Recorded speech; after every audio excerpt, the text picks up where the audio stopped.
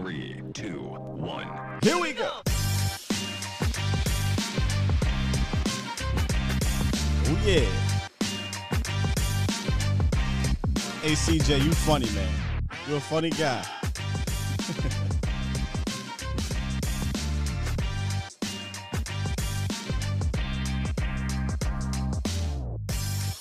Good morning, good people. Welcome to A to Z Sports Live, presented by Texas Family Fitness. I am your host, Will Skywalker Still.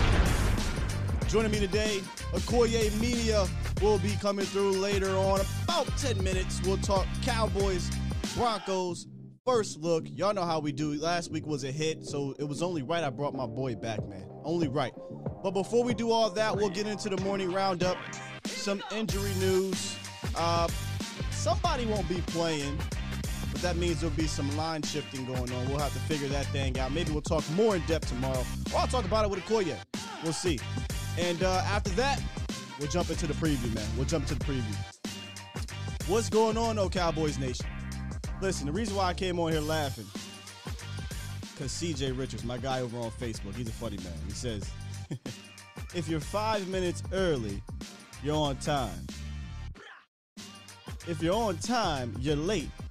If you're 15 minutes late, you're Skywalker Still. That's why I tell y'all, 8 a.m.-ish, my guy CJ, man. Appreciate everybody jumping in here. Oscar, Lenny, Toot, Derek Smalls, Joshua, Professor O, Raymond, Will, Frankie Franchise, Harry, Fresh, my guy, Fresh Fade, Dylan, Stevie Mac, The Mod God, Keith M, Joshua, Jerry, Manny N, Dawn, Ramirez, Alpha Mason, Chase Washington, Nick, Lenny, Adam, man, y'all in here. C, James, y'all saw Akoye's name. Y'all want to get in here early. Ain't that what it was? That's pretty much what it was. Y'all don't give a damn about no Sky. KD, Rico, Dallas Cowboys, Ty Hart. What's up, man? What's up, everybody? How y'all doing this morning? I'm doing very, very good. Ready to get this Cowboys Broncos preview going. It's not going to be probably as exciting as the Vikings game when we broke them down, because the Vikings had a really damn good defense, and, well, going into the game they did. And they played decent against a backup quarterback. But this is going to be a tricky one here. Me and Akoye were talking before the show. It's a tricky defense because the numbers look amazing. When you really, really break it down, there are some cracks in that armor that we'll talk about. So make sure y'all stay tuned for that, and we'll break it all down. But before we do all that, y'all know what time it is. Let's get into some of this roundup. It's about that time. It's time! It's time! It's time! It's time. It's time. It is time for. It's time for the Morning Roundup. Round 'em up, boys. Yes, indeed. The morning roundup presented by Texas Family Fitness, a solution for your fitness goals. Whether it be for weight loss, strength, toning up, sports, or stress relief, our friends over at TFF have everything you need, from state-of-the-art equipment, group classes, experienced professional certified trainers, and much, much more. So if you're looking to begin your fitness journey, do me a favor and head on over to any of the 9 locations in the DFW area, or visit TexasFamilyFitness.com. All right, let's get into it, man. Yesterday, Mike McCarthy had his press conference. I like Mike McCarthy's press conferences, y'all. I'm just going to keep it real. I do. He kind of tells you something, but at the same time, he don't tell you nothing at all. Tyron Smith, he said he doesn't expect him to play, so immediately the follow-up question is, well, who's going to play left tackle? Kind of slipped up a little bit. They asked him about Lyle Collins getting some snaps over there, and he said, yeah, he'll get some snaps, but we're not going to divulge who's going to play. We'll let the Denver Broncos figure that out on Sunday. And I love that, man. I do. Even though I cover the team and I want to know everything, the fact that they don't tell you everything, to me, I kind of like it. It's a competitive advantage. But this is exactly what he said. He said he declined to disclose who will practice most this week at left tackle between Ty Nsekhe, Terrence Steele, Lyle Collins, and, quote, we'd rather Denver find out when they find out.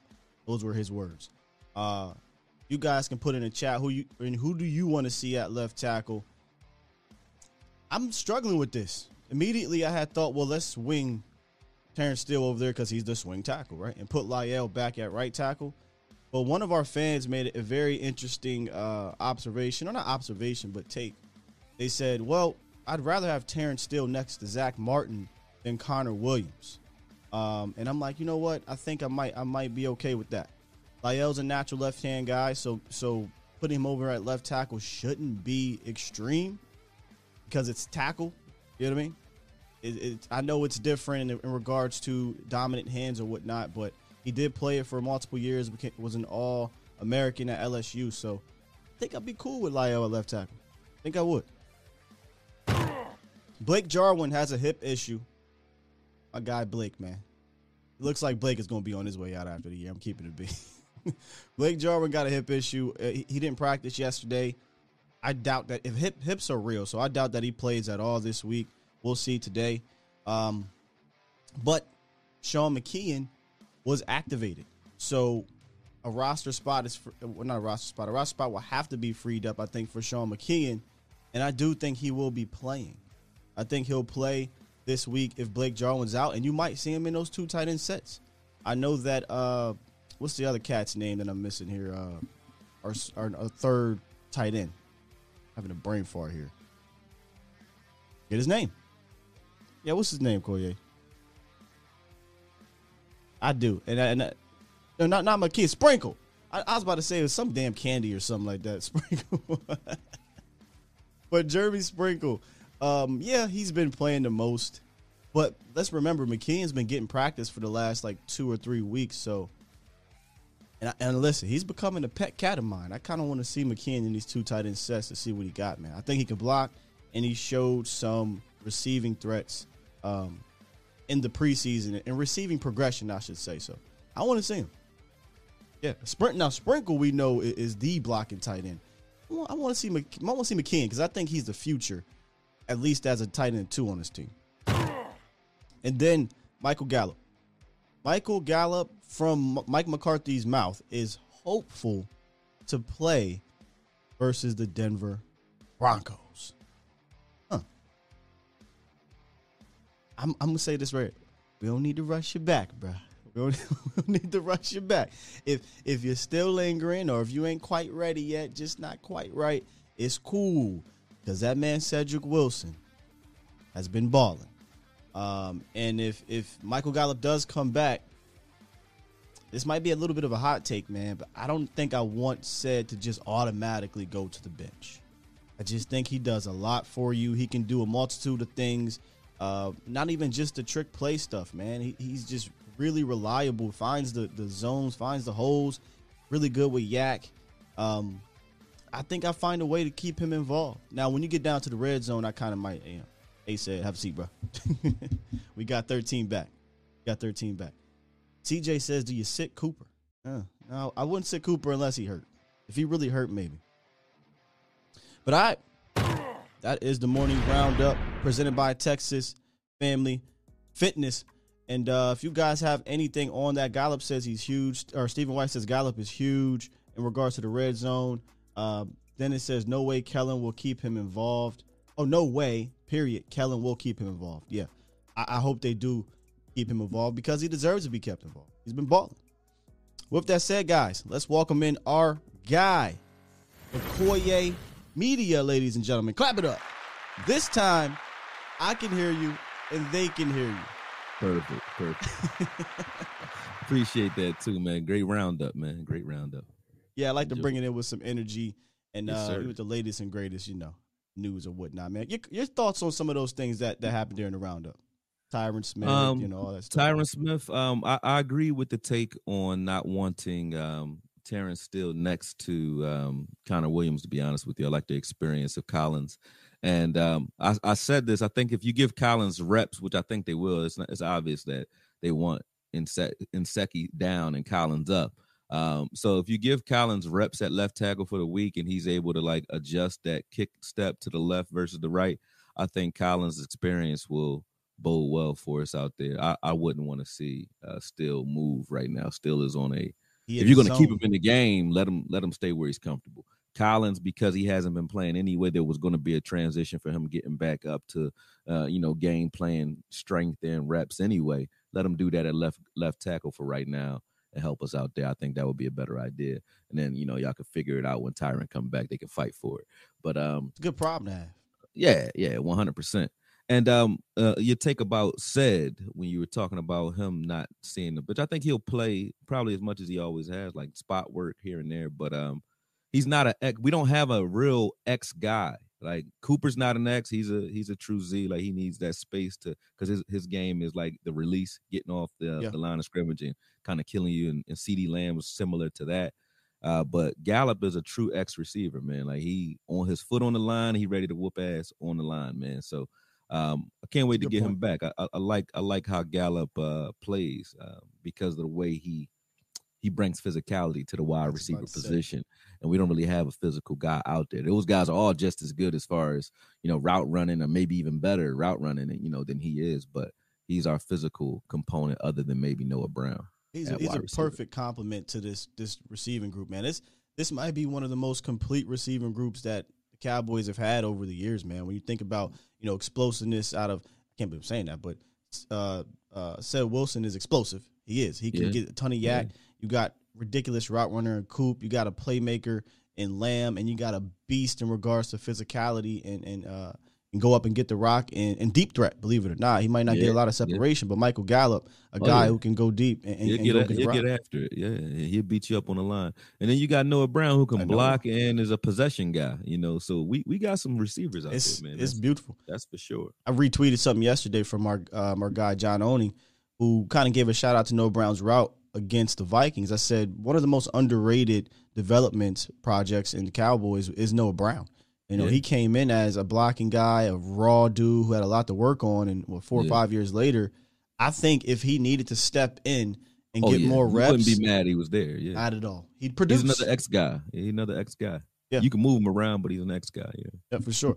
Hey, man, for those, because I kind of just brought you in here kind of hot. Some people probably like, who the hell is Akoye, man? Some people might not know, and if you don't know, you need to know. So let them know who you is, Akoye.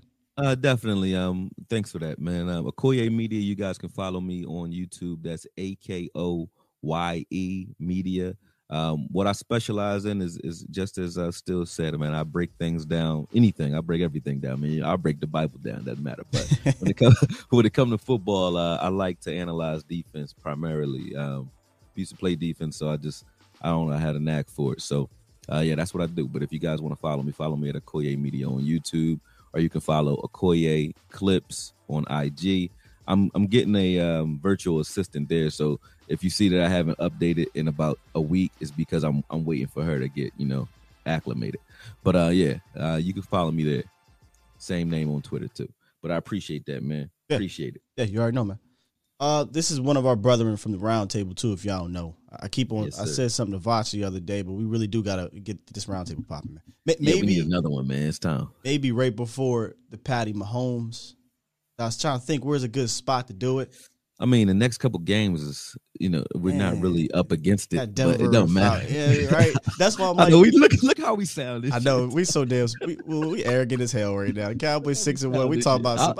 Hey, I ain't mad at it. I'm with you so many years of trauma. I'm going bask in this right now, man. I'm with it. But hey, it's 1 week at a time. Like Micah says, 1-0, 1-0. Curse says 1-0, 1-0. And this week to get to 1-0, they got to beat the Denver Broncos. And let's just jump right into it, Akoye. Let's talk about this Denver Broncos. And we're going to start with the offensive side of the ball, Akoye. Okay. And we'll go down the line with some of their stats. And right now, their offensive coordinator is Pat Shurmur, who we should be familiar with. He was an offensive coordinator. Head coach for the Giants for a couple years. So we're, that scheme is not foreign, although this is an uncommon opponent. With that said, though, offensively, they're just a very middling to bottom type of team statistically. 23rd in points scored, 27th in red zone scoring, 28th in third down conversion. So it's really not a productive offense. But from what I saw, Akoye, and then I'll hand it off to you here in regards to schematically what they like to do, seems to be a lot of pre-snap eye candy stuff going on out of that shotgun, especially to try to get something going for their running backs. But kind of your thoughts overall on the offense, and we'll kind of go into detail after that. It's I said this when we were backstage, but they remind me of us maybe 2 years ago, maybe 3, where They're trying to get it together. They have talent on paper. You know, believe it or not, they're a dangerous offense because they have wide receivers. They have two good running backs. The kid, Javonte Williams, is great. Where they have a hang-up right now is Bridgewater is a game manager. He's not the guy that's going to take the lid off. He's not very aggressive. He can make every throw. I've seen him make throws on the sidelines that were like difficult throws to make, throwing on a run, things like that. But he's not aggressive. He doesn't have a killer mentality. So he's kind of, like I said, he's a game manager. He'd much rather take the safe bet than, take the lid off. So with that said, he's kind of the handcuff that's holding that offense back. They could be far more dangerous because when you watch Javonte Williams and Gordon on film, some of the runs they make are very impressive. They're both dangerous with the ball in their hand. So this will be a game where the guys who want to push LV off the plank or keep him, either or, you'll find out this game because neither one of these guys go down from arm tackles, man. You're not going to grab them. And big bodies. You gotta put a body on them. So this will be a good game to see how well we really tackle because they're going to get opportunities because these guys don't go down. They're a lot like Zeke. Neither one of them go down, but Williams really reminds me of a young Zeke. Yeah, you can't take him down. So people are going to be able to hold him up and line him up. So the guys like Wilson, KZ, those guys that like to come in and bang Neil, those guys that come in there and knock your head off, you're going to see a lot of that this game. This will be, if you like hits, this will be the game for it, for sure. Yeah, in regards to Teddy, if you look at, again, Teddy's kind of a microcosm of this team. If you look at his numbers from a distance, you're like, 13 touchdowns, 5 interceptions, 70% completion, pretty good. Mm-hmm. But then when you actually go watch it, like, it's really kind of the same Teddy. Historically, as you talked about, he's a safe quarterback.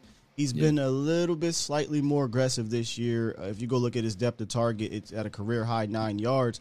But I think that has a lot to do with, the Noah Fants and the Jerry Judys and the. You read my mind, bro. What's the cat's name? The other cat? Sutton. Right? Oh, and Tim Patrick too. Yeah, Tim Patrick. So Cortland Sutton. Cortland Sutton. Patrick. So they got weapons that, you got to get them to rock. Their offense is dangerous. If they had a quarterback that could like plug and go, they can light you up. But he's just not that guy to do it. He's not, and it's because I personally still think the game just still feels mentally too big for Teddy. I feel like if he doesn't, he's not a go to the line of scrimmage and see it and change everything up and beat your guy. Nope. He's more to me. He's a bootleg guy. Or play action.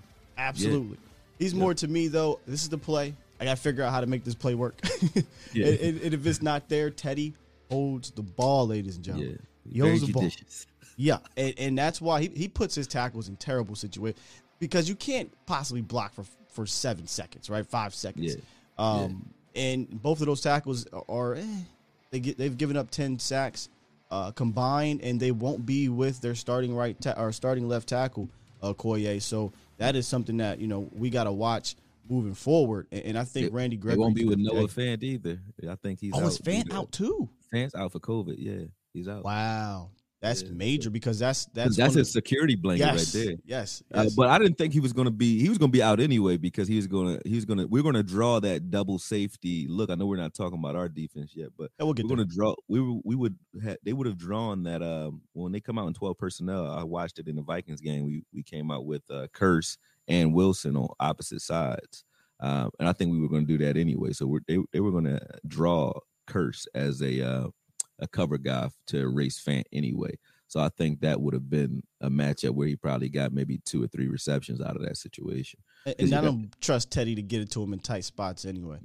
I mean, I watched the Washington game, the Raiders and Baltimore game. I wanted to see Baltimore because, believe it or not, there's some similarities this year with us and Baltimore. I thought I'd never say that. But Baltimore they do a lot of standing up, a lot of blitzing and different things. Cowboys do a lot of that with Dan Quinn. And physical too. Physical defense, right? Both physical, yeah. And them boys got at Teddy. Now Teddy did score a touchdown, I think, in that Baltimore game, but he got knocked out. And the backup Drew Lock came in and he got knocked around too. But yeah, I think that it's going to come down to, can Teddy play out of his element? Can he not be Teddy Bridgewater all of a sudden? You're going to need him to test. Not what I know of Fanny. I can guarantee you that. Let me ask you don't like to throw to the outsides that often without it being like clear and concise. So they usually go throw to the outside on bootlegs or play actions, like you said. But if he's just lining up and throwing it, it's probably going to his tight ends. That's the way And You know, we that's talked weird. about that bootleg last week with Kirk Cousins and the Vikings, and boy, That's what he reminds me of, they like played that well. a poor man's Kirk Cousins. That's how Very Teddy is. poor. Yeah. I mean, Damn. I know I come I'm trying to be I nice. come at Teddy like that. I know. It's just trying to that be I nice. feel like Kirk can rip it, right? I don't Yeah, trust. that's what I mean. Like I don't they trust both Teddy to rip have it. similar athleticism, and they're both pretty like chill guys when it comes to their aggression. But Kurt will take the top off. You're right. Yeah. Teddy won't. Nah, but well, here's the thing though. If we're talking about weapons, they are getting back. Well, they got back Jerry Jeudy, their top 15 pick from last year, speedster guy. He first game back last week since week 1. So and he inserted himself. He had 4 receptions in that game. How would you play Jerry Jeudy this week? And on the other side, you got Sutton. I think I have an idea, but how would you handle it with AB and Diggs?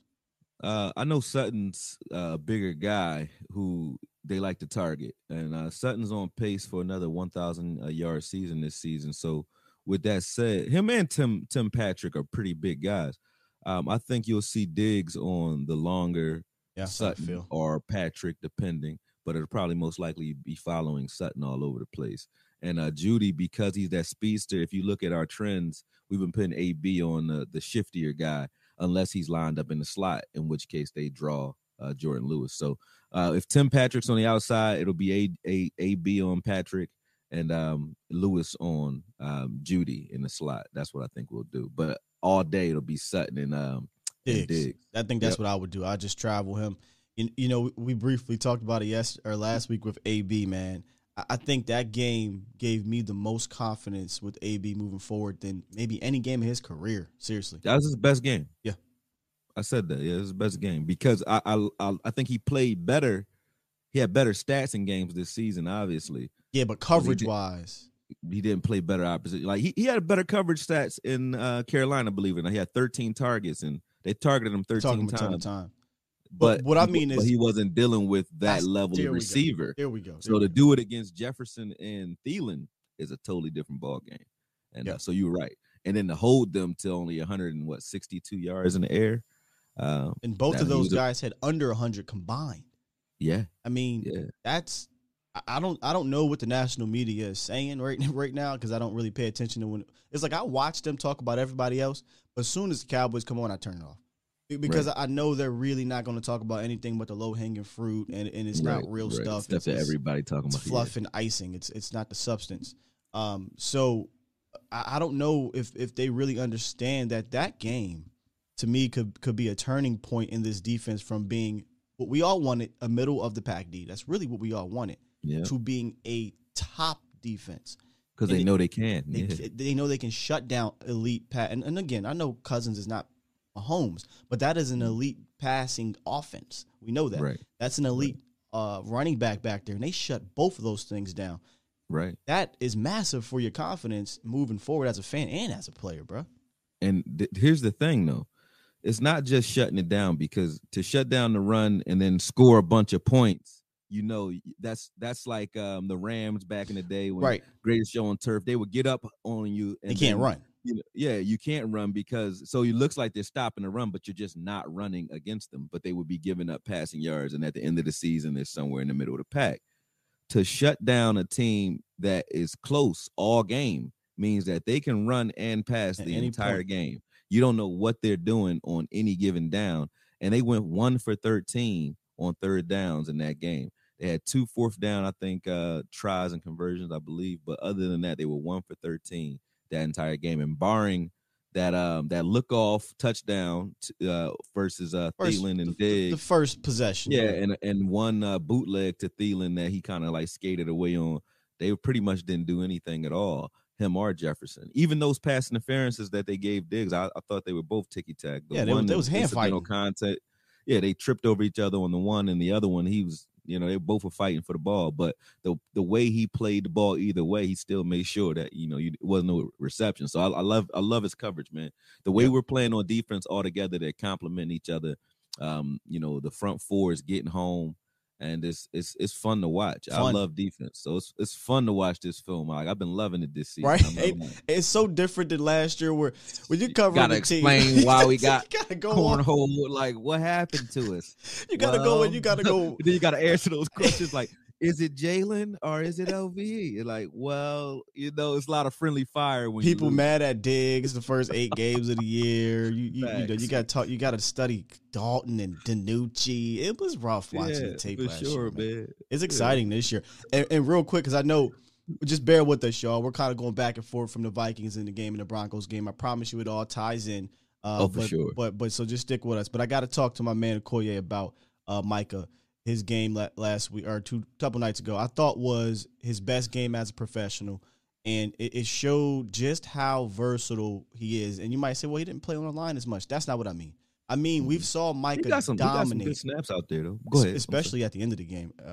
But we saw Micah dominate this year as an edge guy. Like, we saw it against backups, but nonetheless, he did dominate. We were waiting for that dominant performance, right? At linebacker. Yeah.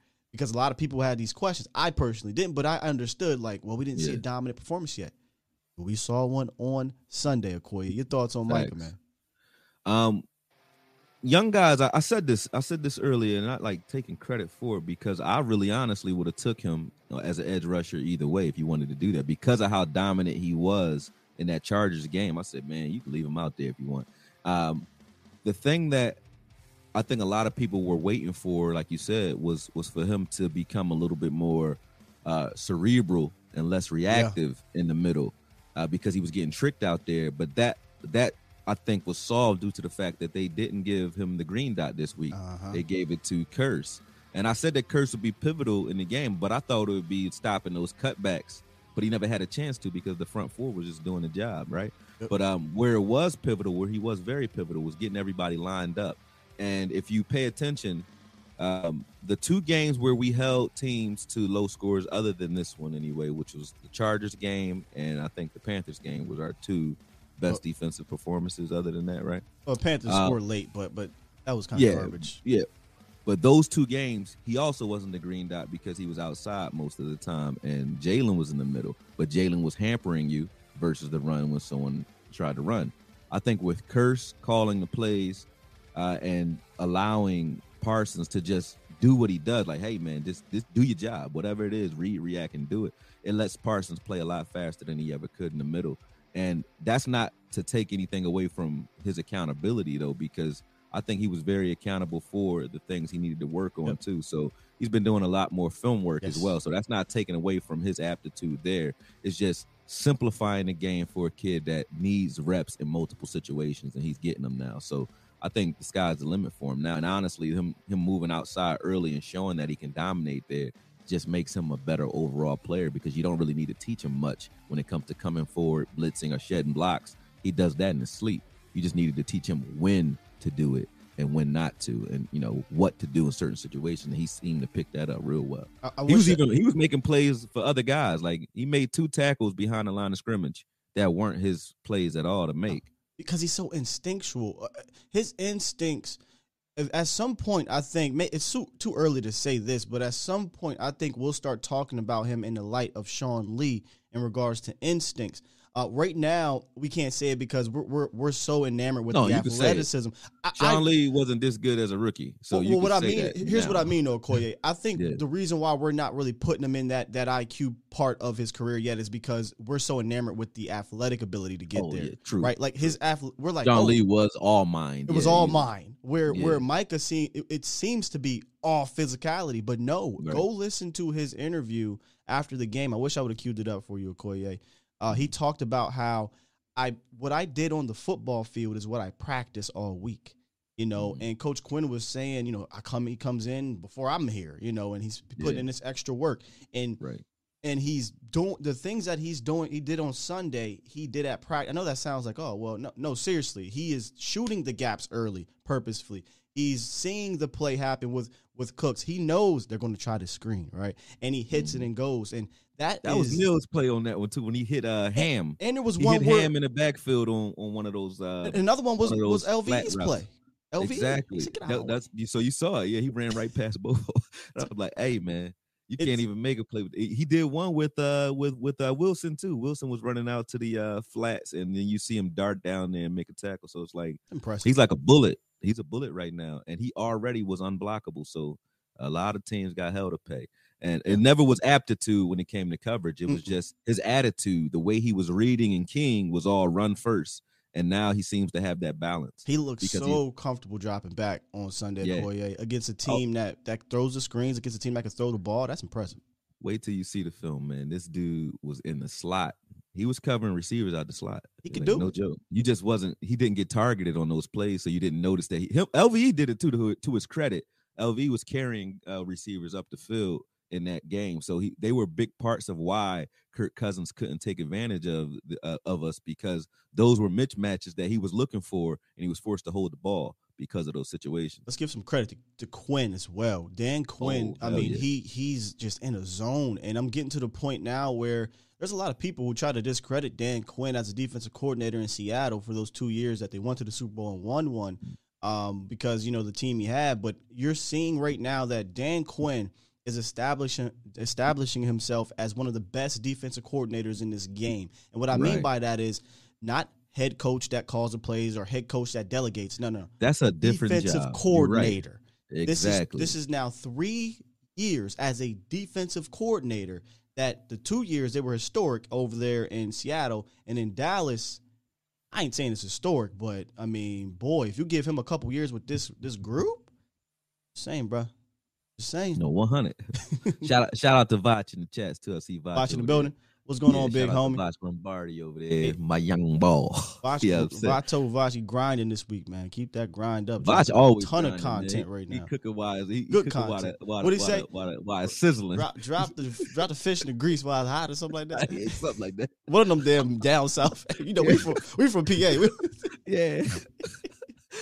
Vach be like, so you got to drop the gumbo while water is boiling. Yeah, something like that. He like, man, the content is tighter than Nat's ass right now, so we got to go ahead and pause as Akoye was saying. There you go. But hey, so speaking of Micah Parsons, I saw that he was working with Quinn and Randy Gregory in practice, getting some pass rush stuff this week. With Boyles out, I think that's how you say his last name. I could be wrong. Y'all could let me know. But it's like Garrett Boyles, their starting left tackle. They're young guys, supposed to be good. He's out, and Massey on the other side is not a good right tackle, in my opinion. Nope. Do you say, hey, this week we're going to put Micah down at edge and let him go get the Q? Or because you got Gordon and those guys, you want him back at linebacker? Well, he's going to start the game at linebacker, but the fact that Denver's offense is anemic, even if Dak doesn't go again this week, if we get up on Denver and they have to drop back and pass to catch up with us or to keep up with us, you'll see Micah Parsons on the outside primarily once that starts, because what we were doing in the last game will be an indication of that. Like when we were in obvious passing situations on third downs or whatever, they were moving Parsons around. And he was always near the line of scrimmage and blitzing. So I think if you're going to have him doing it, and what you notice is he's using his legs more than his hands to beat guys. He's just running right past you or just out-leveraging you. Yeah, so I think to give him some more queuing him up on pass rush moves is just natural to do, because in this game in particular, if we go up, we definitely going to pin his ears back and let him go. And I can't wait to see that, because we haven't got to really see him primarily attack the quarterback since the Chargers game. Since the Chargers. Well, the Eagles. Eagles too, I think he was more so DE at Eagles. I'm torn on this one though. I don't know that Akoye, I think we want to do what we did last week. Start out at linebacker. Mm-hmm. If the Cowboys get up, it eliminates Gordon and Williams, because cut him loose. We kind of can cut him loose. We kind of glossed over it a little bit. You kind of gave them their props here, but Melvin Gordon and Javonte Williams are two guys that they feature equally. I mean, Melvin Gordon, 397 yards. Williams, 355 yards. One averages 4.5 yards per carry. The other averages 4.6 yards per carry. Yep. They both get involved in the pass game. These dudes are interchangeable, and they're loads. And sometimes Gordon finds that Pro Bowl Gordon out of nowhere, and he can get you a little bit. But what's the best way to take him out? Get up. So if they can get up on him, then they won't matter.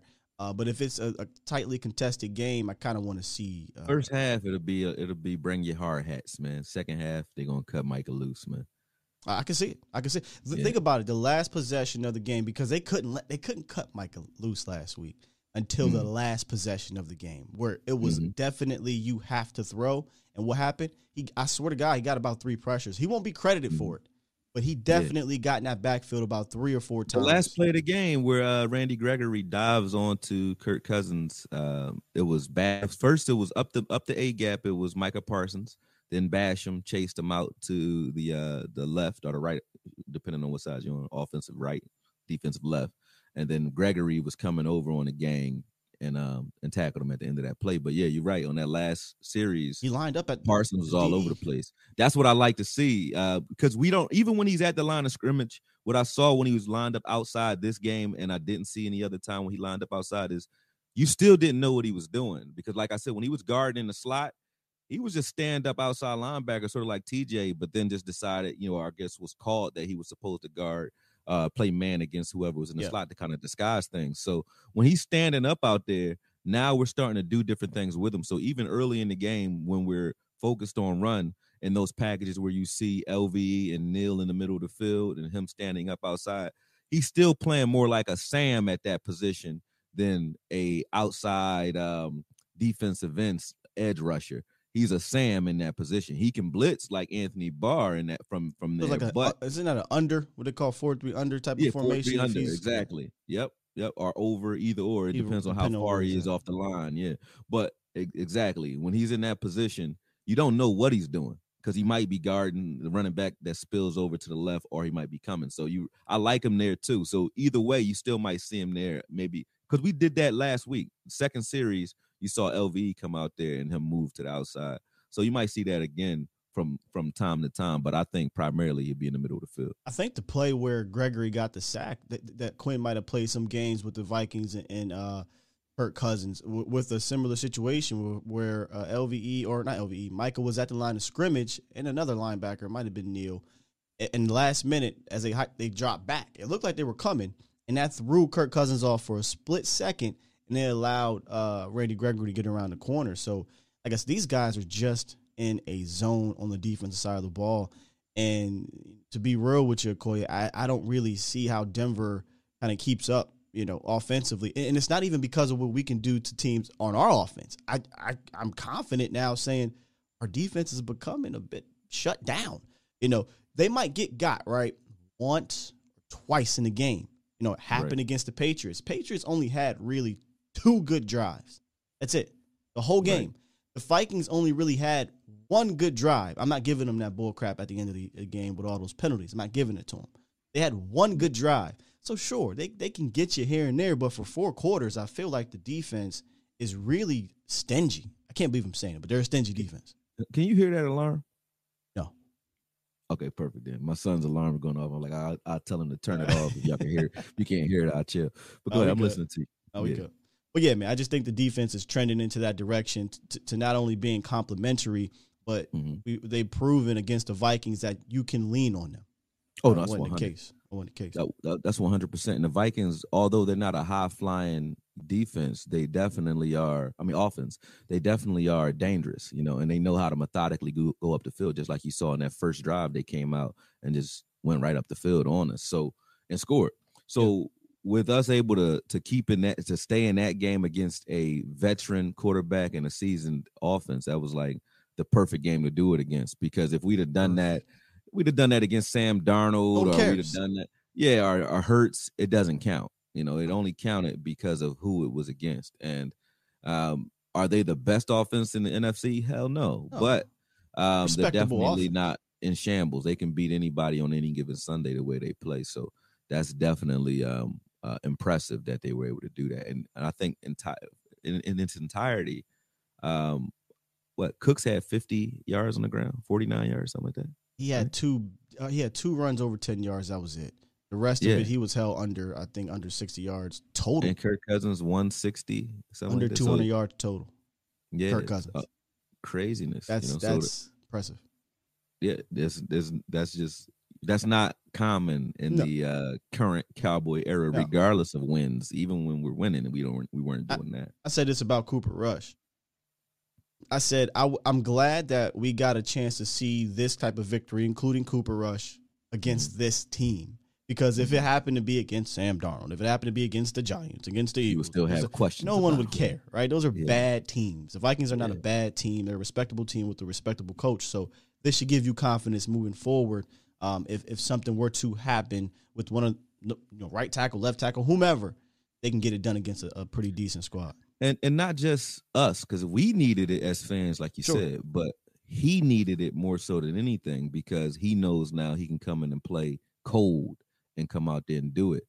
So he needed it because if you've done anything, just like when we do these shows, when you did your first one ever, you need to know based off of the way you do it. Like, I know I can do this. You know what I mean? So it's the same thing. Like, you got to get that rep in to know you have it. And once you get it right and nail it, everyone after that is downhill from there. Just look at the first half and the second half. It was night and day. I was ready to send Coop to the bench. I mean, he looked awful. He looked awful. He was bad. He should have about 2-3 picks in the first half. Yeah. And then the second half, I feel like they said, "Yo, you got this. Let's go." And he slung that thing. Second half, they came out crazy. I was like, "Yeah, you're not coming out in big formations. No 12 personnel, none of that. Like, they were coming out spreading it out. Like, they had 5 wides out there one time. I said, "What are you doing?" I was cursing the TV. I was like, "What are you doing?" I cursed him out at the end on that 5 wide, tearing it up. Even when he threw that fade route to Cooper at the end, I was screaming, "Run the ball!" All right, now y'all got 2 timeouts. Run the ball, run the ball, run the ball. It was like, no, yes, right the there. second and 3 is where I was screaming. I looked right over to Jesse. I said, "What the hell are we doing? Spreading it out with Ezekiel Elliott out there on 2nd and 3. What are we? This ain't Dak. We got a compromised offensive line." And I'm like, I don't feel good. And what happened to Akoye? They couldn't get the fake off. They couldn't get. They were trying to hit that play they got against the Eagles with Dak Prescott to Dalton Schultz. Why they did it so tight? Anyway, they couldn't get it off. Rush had to try to make something happen. Connor Williams in a dogfight down there with Dalvin Tomlinson. You can't ask him to hold him for 5 seconds. Then he gets the hold. Terrence Steele was holding the other dude at the same time. Flag comes out. I'm like, is this how we gonna lose? And then Zeke came out and just tore it open, raced it off. Yeah. Hey, the lunatic said, "I hear that alarm because this is some fire." I hear you, lunatic. All right, man. Look, honestly, 100. this game here, for me, the exciting part to watch for the Broncos was defense. There's a couple guys, If Vaughn was still there, it would be a little bit more. Sure, but there's guys, and this could be a bias, man. I'm a huge Justin Simmons fan. I wanted Dallas. I was going to say that he was one. That's the one guy that I would say is something to watch. But his stats too are even inflated. He got like 2 interceptions this year off of like Hail Marys though. No, 2 of them were. 2 of them off. Yeah. But he's Justin's just really good. Free. I wanted to throw the bag at Justin Simmons. I ain't gonna Justin will be a guy that if it wasn't for the way that KZ came in and played, I definitely would be like, let's go out and get us a guy like him. But I like what we got in Hooker and KZ as a result. But Justin is the guy to watch if you want to watch something fun. Him and number 30, Straynad, I think his name. I thought you were talking about Kareem Jackson, the safety. We'll get to them individually. We'll go down there. I don't want to jump ahead. I want to kind of talk about Vic Fangio and the defensive scheme that he runs. Akoye. It's a 3-4 scheme. But it's also something I think that we might have seen earlier in the year with Brandon Staley. Fangio was starting to get a little bit of a tree. Brandon Staley he runs similar, very, very similar scheme. And what that means is you're going to get a lot of that too high shell. We haven't seen it in a couple weeks because the Vikings don't run that much and the Patriots run a lot of cover 1 man. But you're going to see, at least at the start, the too high shell, which means light boxes. Right. And we know that the Cowboys can run against those light boxes. And it also means you're going to see some variations of heavy zone going on, in my opinion, over there. But overall, your thoughts on their defensive scheme that Vic Fangio runs? From what I've been watching, right, they like to play like it's sort of like a Dick LeBeau zone blitzing scheme. Like They run a lot of zone, and I don't think it's because they like running zone. I think it's because they just don't have the guys right now to man up. Darby's banged up out there. Surtain is probably their only true man-up corner. So they don't have a lot to work with right now when it comes to their younger guys in the secondary. But I love their safeties. I like Kareem Jackson. He's a lot like an ex-Woods guy who played some corner, who can also play free safety pretty well. And then you got Simmons, like you said, we'll get to them individually. But that scheme is a zone blitzing scheme. So you don't know who's coming, where they're coming from. They're 3-4 zone blitzing, attacking defense. But the reason I like that is because when you're blitzing us, if you don't get home, we're going to kill you. Yeah. Carr killed them. Because it's feast or famine. Like if it's Dak out there this week and Dak he gets a tell and he knows what's coming, it's going to be we're going to run it up if they do that. I promise you on that one. Yeah. Because you can already run it down their throats or find your windows if they sitting back in soft shells. That you can find windows all day with these guys. They're just a good chase and tackle team that predicates its life's blood on getting home and getting at the quarterback. With now they got Waverly doing that, not Von Miller, but they try to get at the quarterback with a subterfuge. They don't want to trick you and blitz from odd places, and they're a good blitzing team. So it'll be a good test for our offensive line, but I think if Dak's out there, Dak is very good in the pre-snap game right now, and even better in post-snap, in my opinion. So I think Dak will tear them up. I really do. We talked about this behind the scenes. This defense, if you look at the raw numbers, you might be like, oh, man, this is extremely impressive. Oh, it's fluff. That's fluff. They played the Jets, the Jaguars, the Giants, yeah, and then the Browns. Or not Henny. What's the cat's name over here in Washington? Heineke or Heineken. Yeah. You know, whatever. One of them damn the Bears. So they haven't played anybody at all defensively. So most of that is fluff, and they're middle of the pack versus the run, but that's only because they were up in those games heavily. Yeah. So nobody's running the ball. So they're really not good versus the run at all. No, we'll bring context. Let's bring context to it. We just talked about the teams that they played.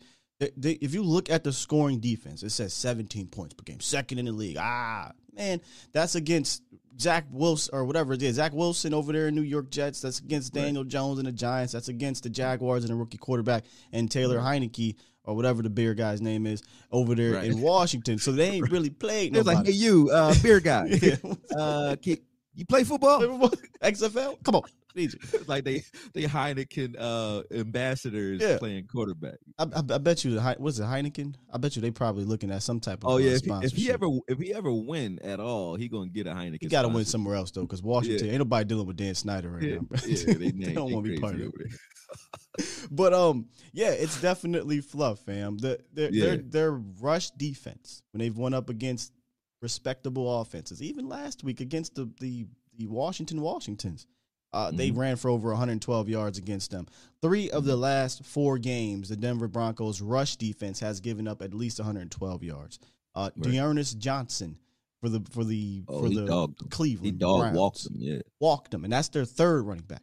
Okay. And that was with the backup quarterback. Okay. Yeah. The Pittsburgh Steelers ran for 147 yards against them when they matched up against them earlier in the year. And then the Ravens scored 23 points. They didn't put up a ton of numbers, but all those games against respectable offenses, Pittsburgh, who else was it? They lost to the Ravens, and it was another team that the Vegas Raiders.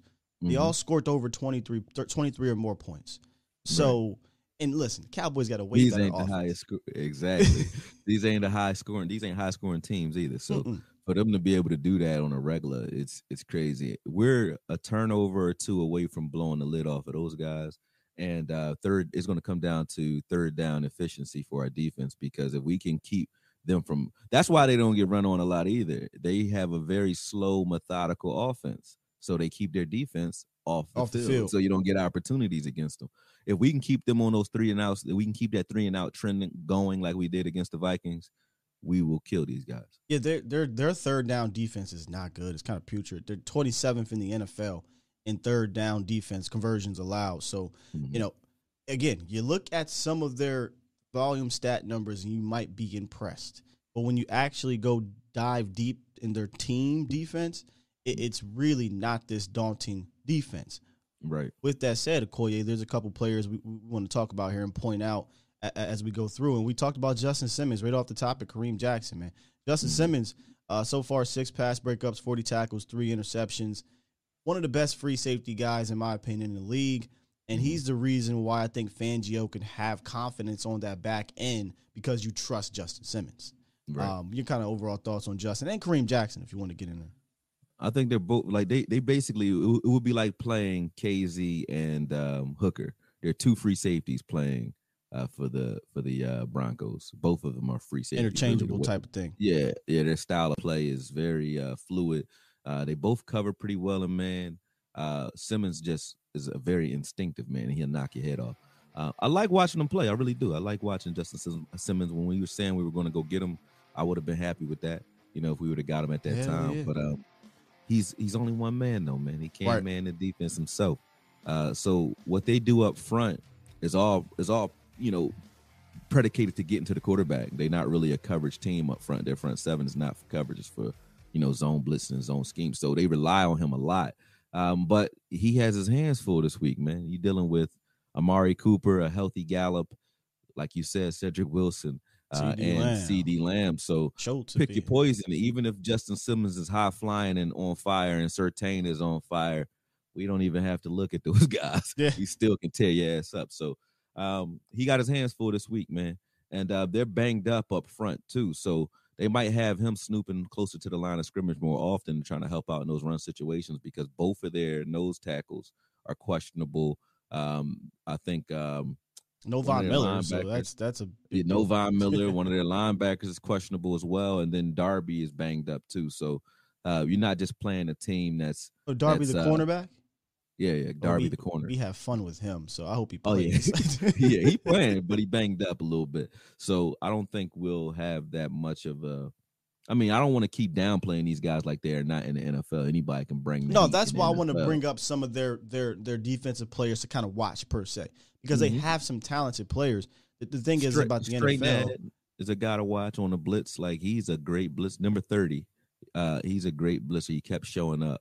Well, I don't know if I'm saying his name right, but what is it? Strained. I mean, let me see. STRNAD, I think. But number 30. I thought he was a safety, but I think he probably their slot guy. Yeah. He may be. Well, so Callahan is out, their slot guy. That's right. They have Brian Callahan is their slot cornerback, but he won't be playing this Sunday. So they got a lot of injuries. Yeah, you're right. Got you.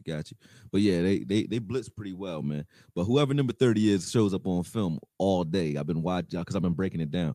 But he's been showing up on film ever since I've been in the front 7. Before we get to their actual young star, if you want to talk about their front 7, the 2 players to watch to me are Shelby Harris and Malik Reed. Shelby Harris is that 3-tech veteran defensive tackle that I kind of low key wanted as well in free agency. Believe it or not, y'all, he actually was on the Cowboys years ago in the practice squad. We let him go. But he's playing well this year. 4 sacks, I believe he has already. No, 2.5 sacks this year. 3 sacks, 10 hurries, 13 stops, 5 tackles for loss. So he's an impact type of player. But their line, they run a front that is kind of odd in regards to a 3-4. You don't normally see a light in the butt 3-4. You see usually bigger guys. They got a lot of light in the butt defensive end, D tackles, and you even said a couple of their guys won't play this week. No, they're probably playing. Okay. I know Jones and Purcell. Yeah, those are a little light in the butt. Yeah, that's why they get ran on. Yeah, exactly. And they banged up right now.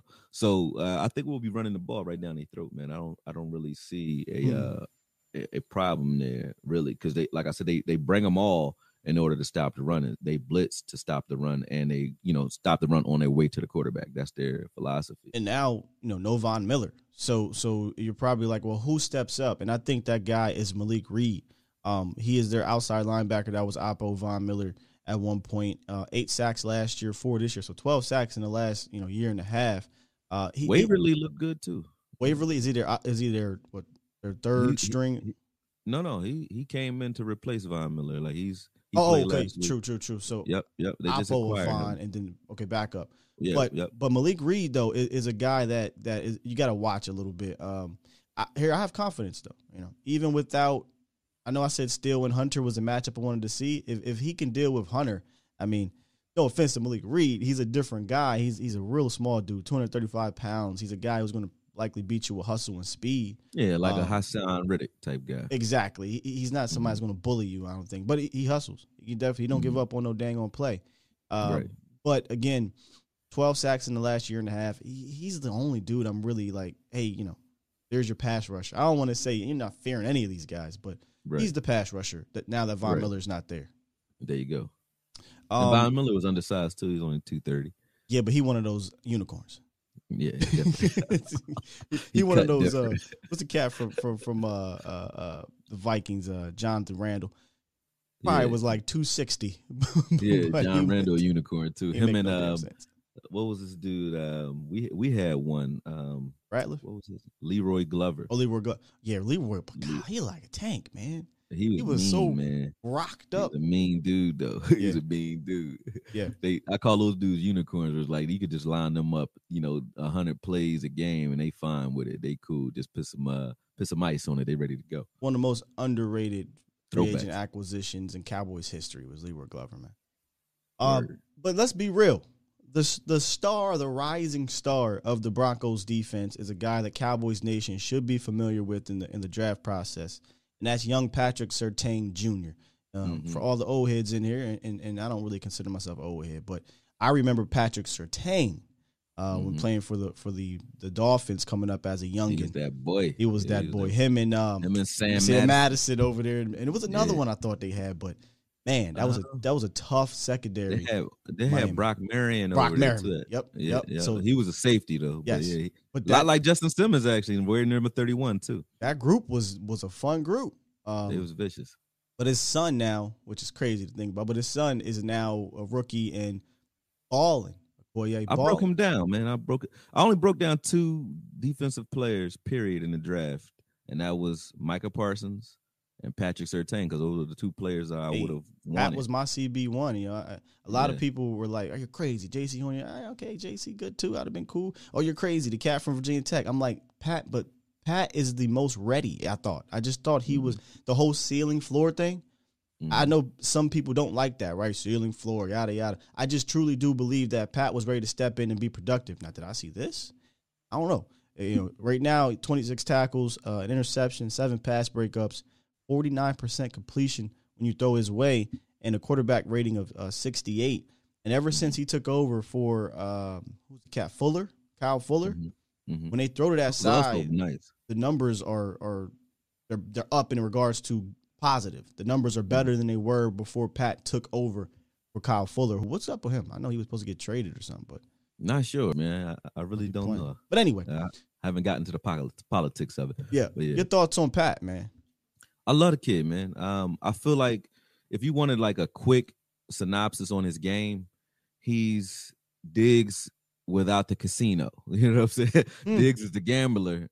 He can do everything Diggs does. They both played in the same system. Similar. Have the same build, same tenacity. They both will hit you.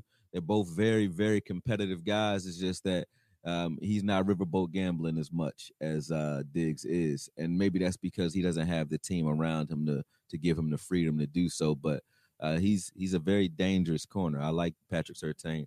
And the way they use him, they have him mirroring guys, most of the game. So I'm not sure who they'll do that. I don't think they'll do that at all this week because it doesn't matter who he's lined up against this week. They're all of our receivers are pretty dangerous. But he'll have his hands full. But I think he's a great corner and, like you said, a rising star in this league for sure. But yeah, if you wanted a quick synopsis on this game, he's a lot like Diggs in the way he plays. It's just he's not as a lot of cornerbacks aren't as much of a risk taker as he is anyway. But he wasn't a risk taker in college. Not at all. He's solid. Even when him and Diggs was out there, he was the guy that, like, when he manned that side of the field, he was the guy, like, all right, let's stay away from there. He's solid. Diggs, you would take your chances with because you can catch him out of position if he's looking at something, if he's, looking into the wrong keys at one point in time or whatever. I tell you something.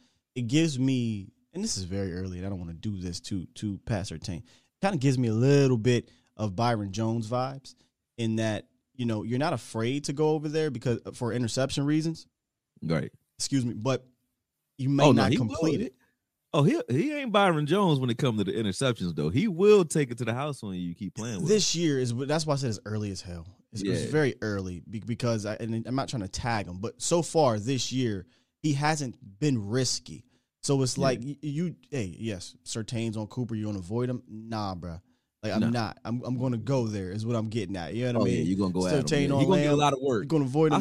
I'm gonna go at him. That's all you gotta say. You saw Lamar Jackson throwing slants on underneath him all day. Like Lamar Jackson was throwing right at Surtain. So hit him with that slug. Until he shows on film that you can't play with him in a certain look, then you're gonna see that all day. That's any rookie though. They're gonna get they're gonna run every scenario at him to see what they can and can't handle. And then once you start showing things that you have a grasp on film, they stop doing those things till you encounter it or do something else. So until he shows that he's able to stop that underneath stuff, we're going to be picking on him anyway. Drag routes, dig routes, in-breaking routes, he's been having trouble with that. But over the top, he's been solid. I will say this. If Cooper Rush is playing, I might be like, hold on, Playboy. Let's go ahead and attack this other dude. Play action. Because Coop had me pulling out my imaginary hair in the first half, man, with some of those in the middle throws, those slants. I'm like, what are you doing, bro? Right. But, he got some confidence, so maybe he'll be a little better next week. And I kind of want to ask you about that. What should we do in this situation? But before I do that, is the actual Bill Bates? Okay, no, because Bill Bates is in the comment section of Akoye. Yeah. But I don't know if it's the actual Bill Bates until I just read this. He says, glad to hear that, guy. Just saying it. Yeah, Bill Bates is my favorite player of all time. Okay, because that Bill will Bates, be number 40, used to run down and knock the dog shit out of anything moving, man. Yeah. One of my him and Scott Case. I always had this joke. They tried to do it with Matt Johnson, but him, Scott Case, and Heath are my three great white hopes at safety. Man. Charlie Waters, man. Bill Bates to knock your head off. I'm talking about from the Cowboys. I don't know Charlie Waters. Well, that's so old. I know. I brought that out. That's like I think 70s. That's why I call you my old head. You like what? 47. That's what I said that one time. They think I'm 47 in this damn chat. I'm gonna keep that trend going. Cause that just make you look better. Like you just like, damn, like he's 47 and look like he's 27. Damn. You know what I'm saying? But Bill Bates, Scott Case would knock your head off, and Heath would knock your head off, man. But I love Bill Bates. You're right. Yeah, I was hoping that they called him the unicorn, but it was for a joke. But Matt Johnson would have been that guy, man. He has some talent. Injuries got to him. Yeah, but okay, so that's not the real Bill Bates. No. Real funny story. I met Charles Haley last week for the first time before I met up with Vach in Law. And let's just say, y'all, I've experienced the Charlie Haley experience. The stories and all that stuff. Pretty vicious, too. Man. Bruh. He a wild guy, dude. He's wild. He talk a lot of trash. Man, I was in the pro shop and this dude was just he was wilding with the fans in there. He was wilding with the workers in there, and I'm like, do I even want to approach him, bro? Because he might think but nah, he cool. I approached him. I asked him for a photograph or whatnot. He gave me one, but good dude. But I definitely had a slight experience of Charles Haley. So just wanted to share that, man. He's crazy. He really is crazy. So I can only imagine how crazy he was about him too. in his prime. Snapping, man. Those locker rooms had to be classic because I remember one argument. I think somebody got stabbed in their locker room. Man, it was Michael Irvin arguing with somebody, and somebody ended. I don't remember which guy ended up stabbed, but it was Michael Irvin arguing with. That might have been in college. I don't know, but Michael Irvin was arguing with the league, bro. Yeah, he was arguing with somebody who was getting their hair cut, and somebody wound up cut. Literally. So that locker room had to be crazy, man. You got Dion, Michael Irvin in the same locker room. Yeah, that's. I'm gonna keep it a bean. The 90s Cowboys are lucky social media did not exist. We wouldn't have survived that. They was the real cocaine Cowboys. I was about to say the same thing. I said cocaine Cowboys. They probably thought they was talking about their documentary when that movie came out. Like, are they talking about the 95 Cowboys? No. Matter of fact, and this is something we could talk about off air, but I know you've seen the original first cocaine Cowboys. They just came out with a second one with Willie Falcone. And, word. Yeah, bro, that one's dope. That one's good. I knew about Willie Falcone because my stepdad, but I didn't know during the same time things was popping off in the 80s with the original cocaine Cowboys. Them boys was doing their thing too. But check that out. I think it's on Netflix. we living in the 80s again. This is the 80s all over again, man. Time always repeats itself. You know, well, I'm hoping it's the 90s. A lot of it's the 80s right now. This is like a lot of metro situations going on, and then a lot of just wildness when it comes to drugs. It's just the drug of choice ain't coke no more. It's like everybody on fentanyl and opioids. Oh yeah. Man. It's crazy. Yeah, it's well, crazy, sports wise, Akoye, I'm hoping it's the 90s because my oh, there you go. All right, that's what I'm talking about real life. I'm talking about the damn drug. They're like, Akoye lowered his gun. What is going on? Vach probably at the crib right now. Loading up his. You thought we was all man. I got PTSD, man. It's like, what is Akoye talking about? No, but the reason why I hope it's the 90s, because look, the Braves won the World Series. And the last time the Braves won the World Series, the Cowboys were at the top, and the Cowboys are 6-1 right now with a chance, and now, in my opinion, to be a part of the Super Bowl conversation, man. They're absolutely in the Super Bowl conversation. It's definitely not something to shy away from at this point. I know a lot of people feel like, oh man, don't say it. You know, it's a jinx. But my girl Jane Slater tried to tell us to be quiet. I was like, oh Jane, no. What are we supposed to do? You're 6-1. You're playing like this. Are we not supposed to act like this team can't get there? Like, yeah, you're supposed to act. You're supposed to act the part. And the reason I say more so than anything else that we can say that with confidence. We're beating the teams that we should beat handedly. Yeah, we're whooping their ass.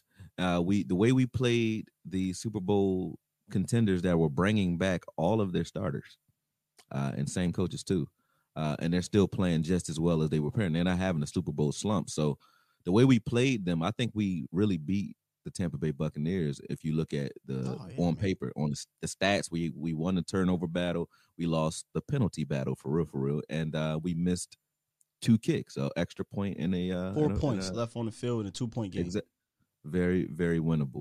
So for us to say that we could win a Super Bowl is not out of the question. But that's not even the reason.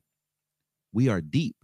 We've been missing players via COVID, injury, or suspension, what have you. Whatever. New guys just jumping in and playing at that level, showing that the coaching is now starting to permeate through the locker room. We're not just relying on talent, and that's when you don't really know if your coaches are anything if they're relying on talent. When you have guys like Curse leading your defense now, and we thought he was coming in to be a special teamer, no name guy. When you have guys like Casey, who's like, okay, he was cool in Atlanta, but who the hell is Casey coming in? And now you don't even ask that question anymore. You know what I mean? Even when he makes some bonehead plays, you're like, it's cool because most of the time he's solid, reliable, he's solid. Exactly. You got guys like Hooker, who we don't even talk about. Hooker's a first-round talent. We don't even mention his name that often. He's just a good fill-in, role-playing guy for us right now. You know what I mean? So we're deep. At every position, there's position battle and conversation. One of the main arguments Vach is having right now with most people is like, should Terrence Steele, who's playing lights out, sit down for another lights out right tackle? That's the drama Williams, in Dallas. Who's playing good, sit down for Connor McGovern, who's also good. You know what I mean? It's like that's the conversations we're having, which is who should kick the other one off the practice squad to get playing time, or off to the practice squad to get playing time. That's really the conversation we're having. That's a good point. You got guys like LV, who's a first round pick, who is one of the weaker guys on our defense, who 2 years ago people be saying like, he's one of our better players, and he's just a guy right now. You know what I mean? So, and no disrespect to him, that's just the it is what it is right now. Raised around him is that. So to say that can't win a Super Bowl would be, that would be lying. It would be lying. Hey, you could win the Super Bowl. I think we could beat anyone. Now we have to go out and do it. And we have the coaching staff that's been there, which is different as well. We don't have a coaching staff that's trying to figure out how to win. They know how to win. Both Dan Quinn has done it at a high level, and Mike has done it. Then you got guys behind those guys. Al Harris, who's been in big games as a player, who understands this position that we're in going into the playoffs. I remember he made a couple walk-off pick 6 interceptions in the playoffs against Seattle one year. I mean, they are those guys, man. So, coaching wise, let's name Joe Witt Jr. too. Joe Philbin. And Philbin. If you like the way the offensive line they've all been there with McCarthy. There you go. So yeah, listen, Aiden Durde. another guy with Dan Quinn. So this coaching staff is come together better than last year. I think, bringing in friends, it didn't work out, but this coaching staff has come together and they got a shot, man. They got a shot. You brought up Dak Prescott. Mm-hmm. Let me ask you. Dak Prescott, he's expected to play if everything goes well, but do you sit him, Akoye, this week if he's not 100%? If he's 90%, do you still play him, or you say you feel confident in Cooper Rush, your defense, the Denver Broncos are not a major threat, or do you say I ain't taking no team lightly if Dak is at least 90% and run him out there? And that's where you said it, because that's where the fence is. I believe in Parcells' philosophy, man. You can't protect a player. You got to let him play. So I would let Dak play if he's ready to play, period. I remember Peyton Manning having, tore up ankles, wrapping them tight in a messed up neck in the end of his career in Denver. And he would just drag himself out there and play ball. And it's just the offensive line's job to make sure he's still standing up right at the end of the day. But I think you play Dak, because to let up, that's your mentality. To let up now is saying, you have fear in your heart and you let up. Now you'll let up later. So it's like Parcells used to say, he said, if you start talking about retirement, you already have. And if you start talking like you want to protect these players, you've already taken kind of the edge off. So I think the way Dak wants to play. He came out and warmed up last week, didn't have to. And he could have. Last week was the game that we sat him for that reason. He could have played last week. He was fine enough to play. He warmed up great. We sat him for that reason. So to sit him now, it would only be if he has a setback. If he doesn't look right for whatever reason in practice this week, or he has a setback during the pregame warm-up, then I think you sit him for the next 2 weeks if that's the case. If he has a setback. If he doesn't, you let him play. I'm closing whenever they ask Coach about Dak, I'm closing my ears, because they're so good right now with tricking every goddamn body. They're tricking the opposing team. They're tricking the media. They're tricking the fans. I'm just going to wait till Sunday, and if he plays, awesome, right? Cool. That's I think we win this game, I agree with you, handedly. Yeah.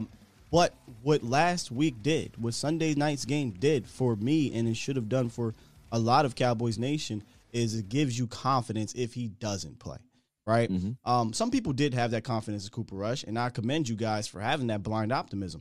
I didn't, because I just didn't see anything from Cooper. I said, show me, right? Now he's shown me, and now I can say, okay, second half, he picked himself up, because that's a lot. The first half, he played terrible. To come out in the second half and not really lose the game for your team and not come out too wide-eyed and then respond in that last drive, that has to give you confidence. Lost the turnover battle. Lost the turnover battle. Lost both of your didn't have both of your tackles out there. Granted, Steele is basically your tackle now, it seems like. I got to give Cooper a lot of credit, and that gives me confidence moving forward. No Von Miller, so that helps. And the other thing is, Cooper Rush never got to play with the ones anyway. He was always playing in the preseason, so you never got a real sample of what he can do. I mean, if you throw anybody behind those linemen that are trying to make the team, they'll get killed. Even though that is the case, going into that game, I said I believe that the Cowboys can win 1 or 2 games with Cooper Rush in a certain spot. I did believe that. This is the spot. I didn't think that was the spot. That's what I wanted to get at. This is the spot right here. This is the spot, right? Where I would say, yeah, he could probably win these right games. At home, yeah. I would thought maybe against a bad team, but I didn't think on the road against that kind of defense with those players, Mike Zimmer, and to be honest, it was a 13-16 game until 50 seconds. So it kind of played out that way, except for he finished the game. So, I was worried about that spot, but if Cooper would have played this week, I'm not worried about the spot. Yeah, I think we're going to blow it open. We're going to blow it open on the ground, period. I think that's going to kill it. You know what I mean? Yeah, Stephen White said, I'm afraid to wash my Rush jersey. Listen, I've been superstitious this year. I ain't going to hold you. Been very superstitious. But, hey, I feel like if I sit in a certain way, if I do a certain thing, we can win the Super Bowl or some crazy stuff. Man. That's the fandom in me. That's the fandom. This dude, Dallas, since you want your time to shine, Dallas Cowboys 365 says, I'm a clown because I said Dak sucks and wasn't the guy. Listen, he wasn't the guy he is today, just like any other player. Whatever I see on film is what I talk about, in the Cowboys current era. 365, so, let's not do that. Right. So on film, when Dak was performing on subpar, I'm going to say it. And on film now for the last 2 years, he hasn't been. So if he goes back to that again next year, I will say it again because I'm about this team, period. So, I mean, I take that in stride, but I'm just giving you your time to shine because a lot of there's no flip-flop in me when it comes to players or none of that. Like, I'm a Cowboy fan through and through. So when you're playing well, I'm going to say it. When you're playing bad, I'm going to say it. And sometimes that's very unpopular. I got to say what I have to say, though. Yeah, let's not do that, Cowboys Nation. First of all, Akoye is the furthest thing from a clown, okay? Number one. Number two. You call with one. Like, do what you do. Go ahead. Number two, we all have opinions on certain players at that time. But like I like to say, yesterday's price is not today's price. And that applies to football. You know, a player may be playing a certain way, and he can improve. And Akoye's opinion in Same 2017. conversation with LVE right now. LVE's been playing better. AB for me. AB too. Oh, you already know AB. I call AB Mr. Almost when I first came out with him. Like when he first came out after his second season, I think I did a breakdown on him. But I do what's, you got to stay where your feet are. So whatever's on film in the current moment is what I'm talking about. Not the narratives, not any of that. Oh. If you're putting it on film, and good, bad, or ugly, I'ma say it. If you listen to Akoye over the last 2 years, he's praised 2 or 3 years, whatever it's been. He's praised Dak Prescott. So let's just calm down. Putting in the work and developing, man. That's what you're here to do. Yeah. But he wasn't this Dak when he walked in the door. We all know that. See, that's what makes us not the letter networks. Okay, the letter networks will die on this hill all the way to the end because it's going to do what? Have guys like our 365 come in and gets the traction and the clicks and the comments and things like that. Exactly. That's not what we're doing here, man. We can come on here and say, hey, we were wrong, or hey, this guy got better. This is how, and we're going to talk about it. I ate my crow for Dak already, man, but I appreciate the attention, man. Keep it going, man. 100. Yeah. All right, man. So your final thoughts on this game, man. You ain't got to give a score unless you want to, but how you think it's going to play out? It depends on who plays at quarterback, so it's kind of hard to give a score. That's true. I think with Cooper Rush, we're like a +7, +10 type team when it comes to, a -10, I'm sorry, when it comes to the Broncos. And with Dak, I think we take the lid off these guys because he'll come out aggressive, trying to fire out early. Things to pay attention to is kind of more so where I'm with it. But score-wise, I will give you, with Dak, 34-17-ish. With Cooper, let's say 24-17, around in that same range. But I think either way we win this game. But things that I want to pay attention to in this game is the running game. Like there's on both sides of the ball, because we have two dynamic running backs ourselves that we really didn't have to even talk about in this recording. But I want to see what Zeke is able to do against these Broncos, because I know he has I know he has like a bone to pick because he had one of his worst games against the Broncos. Oh, that game was my God, in Denver. Yeah. So I think he's gonna try to light them up. And then on their side of the ball, I actually like what I see out of Gordon and Javonte Williams. So it'll be good to see how well we're able to tackle these guys as opposed to the running backs that we've seen in the past, because Javonte Williams is hard to bring down. And I'm like, we've been very physical. So if those guys come out of this game not worse for wear, I will be surprised. I think we're going to put some bodies, catch some bodies this week for sure. So I'm excited for this game, man. I think you kind of teased it there, and I'll finish it here. The Zeke, Tony Pollard run game, I think, answers this week. The last 2 weeks, we faced teams that were primarily man, that wanted to load the box and say your quarterback's going to have to beat you. Well, Dak Prescott put up historic numbers against Bill Belichick. The best offensive day anybody has ever had against Bill Belichick when they try to load the box. Against Cooper Rush, that was the obvious move for Minnesota on the road. Right. I'm going to load it up, make you beat me, and Cooper couldn't until the end. This week, different story. Remember, we talked about this as kind of a Brandon Staley, and it really shouldn't say Brandon Staley. It's Vic Fangio. But we played this kind of defense earlier in the year. It's going to be similar. Brandon Staley would not come out of a too-high shell. He just won't, y'all. He just won't. Fangio will a little bit, but he'll do it post-snap. So that's the Zeke effect, though. Like, Zeke will make you play a different style defense, period, because if you don't load the box, God bless you. Minnesota is a too-high team, really, but they played in the box all game. But because that's what they do, too. Like, Zimmer does that. He can do that. Yeah, Staley he does do it. not. Staley was he was so damn determined to not come into that shit. It kind of worked a little bit because everything had to matriculate down the field, but on the ground we just ran it up there. Ran down their throats. So Fangio, he's going to play back, and then right last minute he may bring a guy down, but I feel like last minute going to be too late. So if you don't load that box right now, the way that the alleys that these guys have, they have two-way options sometimes on the ground. Right. Zeke, especially with his shiftiness, he can just go, or he can just bounce it back into like the C gap, right? And with Schultz be sealing the back end so well that you got and those the wide receivers lanes. are blocking well. And then you got TP. Cooper was blocking his ass off all year, man. You're right. Yeah, I just think this is going to be a game where the run game finds itself again. I shouldn't say finds itself. It was actually decent against the Patriots, but it didn't. It wasn't explosive, and it wasn't good against the Vikings. But it did what it needed to do, and that was just keep the game them honest. Right, honest, right. This game here, be it Dak, be it Cooper Rush, I feel like it can be a 150-yard type of game on the ground and an efficient game in the air, no matter who the quarterback is. But if it's Dak, I mean, you could be looking at a super efficient blowout type of game because I don't think their offense can keep up. And that's the problem. Like if it's Dak out there, Dak will identify when to run, when not to, when to kill a play, when not to. He has that command of the offense. So Dak will take advantage of these guys for sure. Looking at 365. You good now, 365? We cool. I had to put him in timeout a little bit. No, don't time him out, man. No. Always not block, not anything. Yeah. Just a little time. Yeah. Because I don't do remember last week I had to get on my guy Montana. I don't do the whole, don't call people, don't call us clowns. Don't call us D-riders. Like that's different. Like, I'm cut different. You could talk your trash, say what you guys say, but just know I'm shooting right back. That's just the way I am, man. Yeah. So it's all good, man. I ain't mad about that. I really ain't. I'm not even playing. All right, y'all, listen, we're going to wrap this thing up because y'all know we can sit here and talk Dallas Cowboys, X's and O's, football for 4 or 5 hours if y'all wanted us to. But we're not going to do that. Yeah, we're going to do that. We're going to make y'all come back. Yeah, we're going to come back next week. You want to do this next week? Atlanta Falcons at home?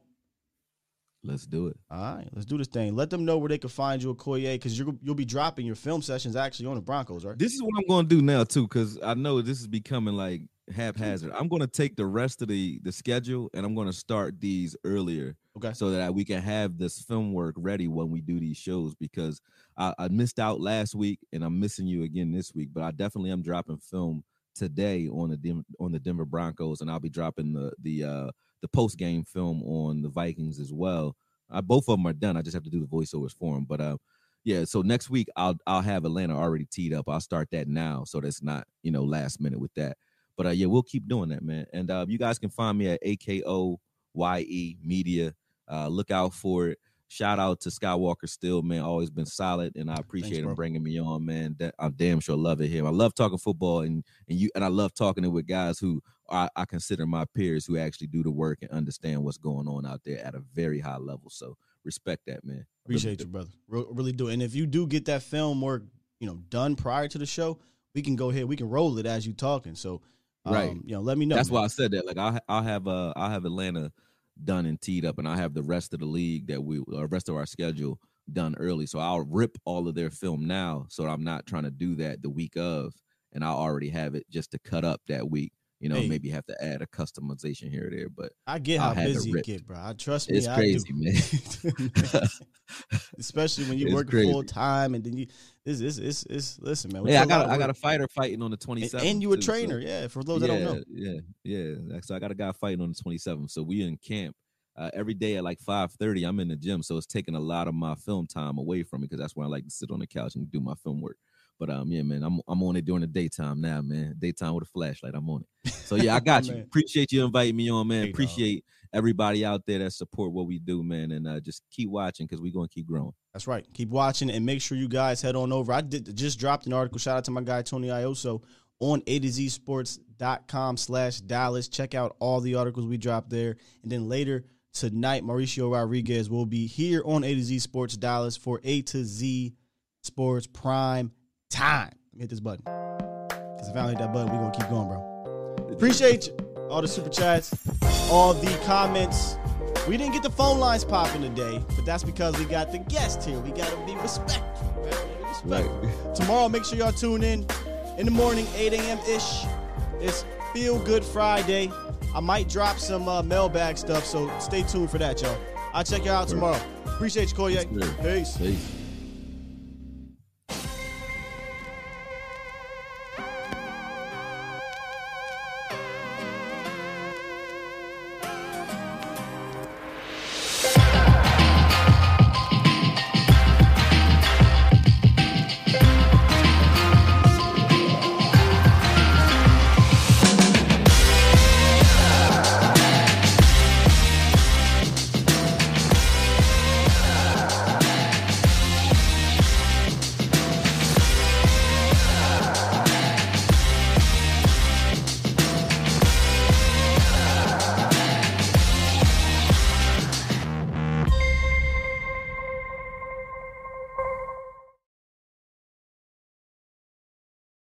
I won't